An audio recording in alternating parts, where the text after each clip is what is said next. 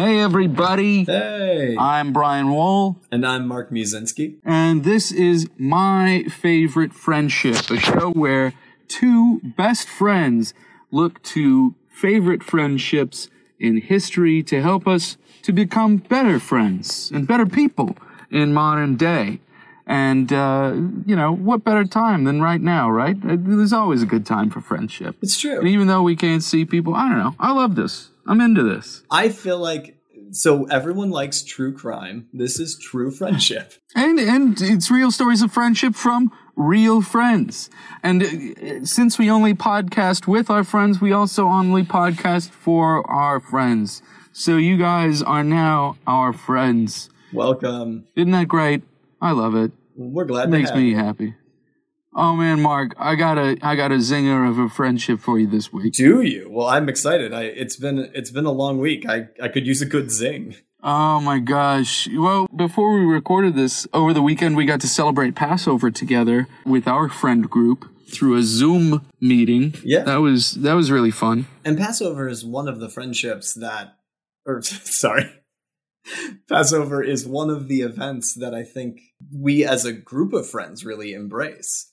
Even some people who aren't actually Jewish, just the celebration of it and the message about freedom and, aspiring to freedom and equality for everyone, I think just really speaks to, it speaks to a lot of people, but I love how we've embraced it as a friend group and we do it every year. Yeah, there's something about traditions and doing traditions together that is so important to friendship. Friendships need tradition somehow. It doesn't need to be a holiday, but some sort of tradition, I think, is important to a good friendship. I totally agree. And I think it helps friendships early on when it's just say something like, oh, we always meet at that Starbucks or something. Anything that can take your friendship and map it onto the real world in some way. Whether it's a day on the calendar, a place you always go, an activity you share, that's sort of what you need to get beyond the initial strangeness of encountering a new human being and get into trusting and appreciating and getting to enjoy the company of that person. Yeah. Well, these folks, they did have some tradition. Actually, they had a very important tradition that I'll get into, this friendship that I have. So the friendship I have for you this week, Mark, is the hilarious friendship between Carol Burnett and Lucille Ball. Oh, really? That's awesome. Yes. Yeah. So Carol Burnett, famous comedian. Lucille Ball, famous comedian. Carol Burnett had the Carol Burnett Show. Lucille Ball had I Love Lucy. Desilu Productions, which produced so many amazing shows, including Star Trek, among many diverse properties that Lucy had. She was a complete mogul, and before Lucy even was on I Love Lucy, she was a famous stage performer and had already been in films with Bob Hope. She worked with the Marx Brothers, the Three Stooges, you name it. So Lucy was a powerhouse. Now, Carol Burnett, considerably younger, 22 years Lucy's junior. Wow. The way that they met was Carol Burnett, before she was a famous comedian, really wanted to be a Broadway star. And she was pretty successful. Yeah. In her Broadway star career, because she actually got to be the lead in Once Upon a Mattress in 1959. Wait, is that the premiere of Once Upon a Mattress? Yes. She originated that role? Yeah. I didn't know that. That's amazing. Congratulations, Dude. Carol, wherever you are. I assume you're listening. Before she was on Once Upon a Mattress, what really made Carol Burnett famous was she sang about, what was it, the Secretary of something. This doesn't really have a whole lot to do with the friendship. I'm sorry. That's okay. But she became famous singing out of John Foster Dulles. I forget what his job was in government, but he was known for being dull, and that's how I remember him, is Dulles, dull. Isn't there also an airport named Dulles or something else? Yes, Dulles Airport. Mm. Yeah, so she became famous actually singing about this guy like he was Elvis. And then she eventually got this part on Broadway. in Once Upon a Mattress. So by this time, Carol Burnett is 25. Wow. So she's still very young. Lucy at this time is 44. Goes to Once Upon a Mattress, loves the show. Goes backstage, wants to meet Carol Burnett. How about that? Just reaching out to this younger actress and just tells her how much she enjoyed her, how much she enjoyed the show. Carol Burnett was just so nervous, she said. And Lucy called her kid all the time. She'd always call Carol Burnett kid. And, I Love Lucy had already been on television for 8 years at that time. I think it came out in like 1951. So Lucy was very, very famous. And she said, when she left, she said, if you ever need anything, kid, call me. This is the key phrase in the relationship, Mark. If you ever need anything, kid, call me. Because 6 years later, Carol Burnett was on the verge of getting her first television special. And the executives, I think it was on CBS, they said, we need you to get a big name. Ooh. So we need you to get some big names for this special. Yeah. So Carol Burnett called Lucy. Carol Burnett said, this is my big shot to get a big special. I need a star. I need a star guest. Would you do this with me? And and Lucy said yes. Wow. And the special was called Carol Plus 2, because it wasn't just Lucy. She also got Zero Mostel, the Broadway star who was Tevye, right? He was Tevye. Yeah, and the original producers. Wow. Zero Mostel, big Broadway star. So it was him and Lucy on the Carol Burnett special, Carol Plus 2, in March of 1966. And so they had met and then not interacted at all for 6 years. Yeah. Wow. Not really. Carol Burnett was too scared. I mean, I don't blame her. But she felt like, all right, it's time to play this card. Mm-hmm. And she did. Now, because this special was so successful, Carol Burnett then got offered the Carol Burnett Show.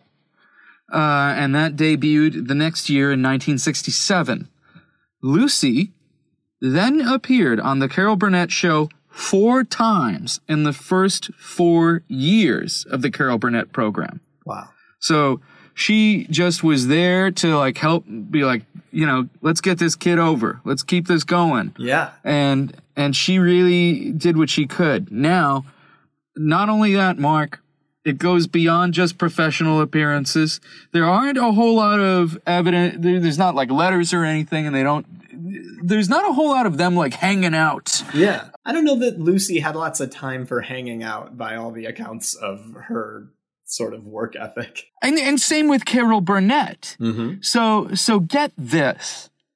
Carol Burnett got pregnant, and Lucy was the one who hosted Carol Burnett's baby shower. Wow. It was a black tie event baby shower with husbands and boyfriends in attendance. And it was an evening affair.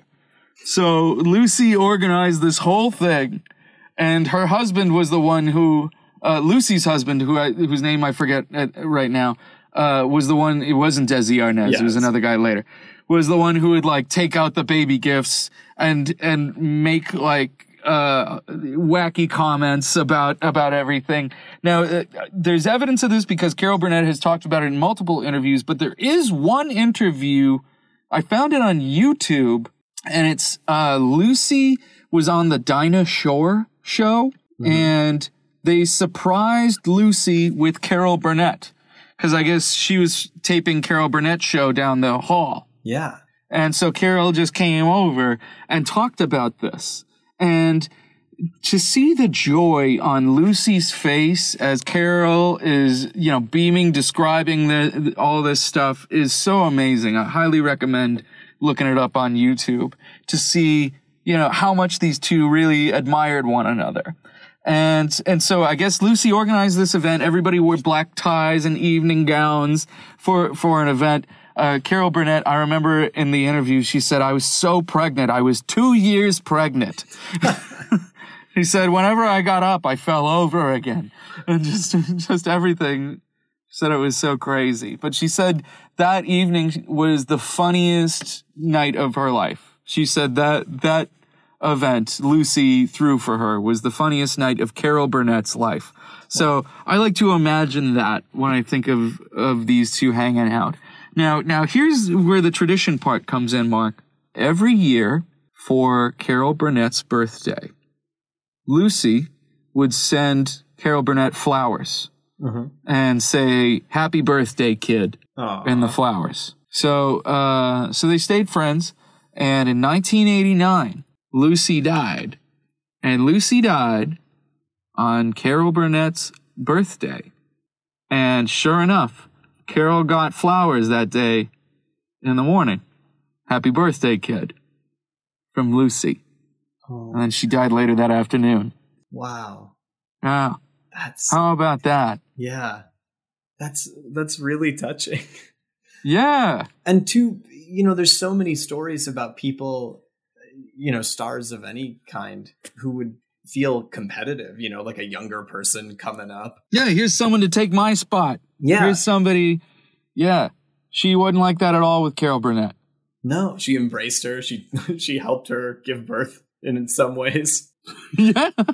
Not only to her show, but to her first child. Yeah. Wow, that's awesome. You can definitely have a professional relationship for someone without throwing their baby shower. Yes. And you can really love a coworker without wanting them in your life that way.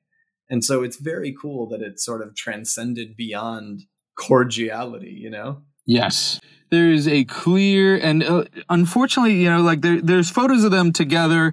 Most of the photos of them together are from the Carol Burnett show. Yeah. There's not a whole lot of behind the scenes stuff. That's why I say, if you get the chance to look at this Dinah Shore interview, it'll be in our show notes, which we are committing to have by the time this gets released.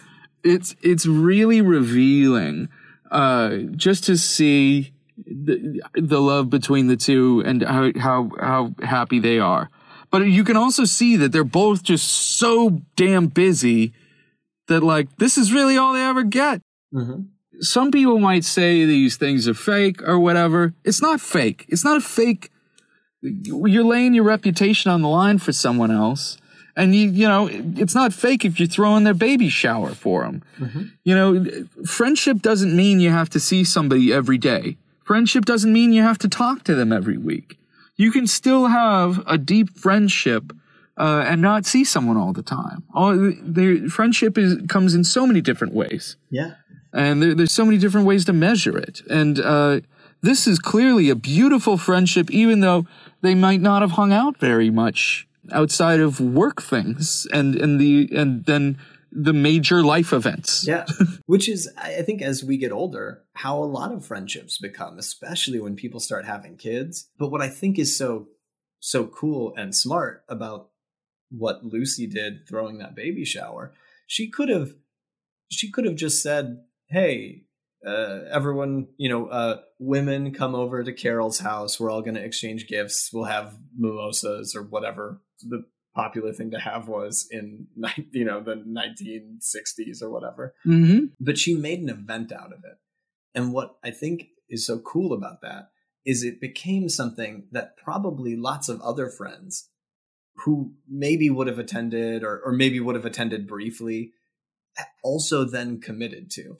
I think there's a real power. And I think, kind of circling back to what you were saying about Passover and lots of other things that I think have helped us and our group of friends stay friends, is making an event out of something. It really does. It makes it special. It makes lasting memories. And it makes it feel like more than just another day. If you want people to come over, you could say, "Hey, let's all come over." Or you could be like, "We're having a chili cook-off." Maybe some people would be turned off by the idea of chili cook-off.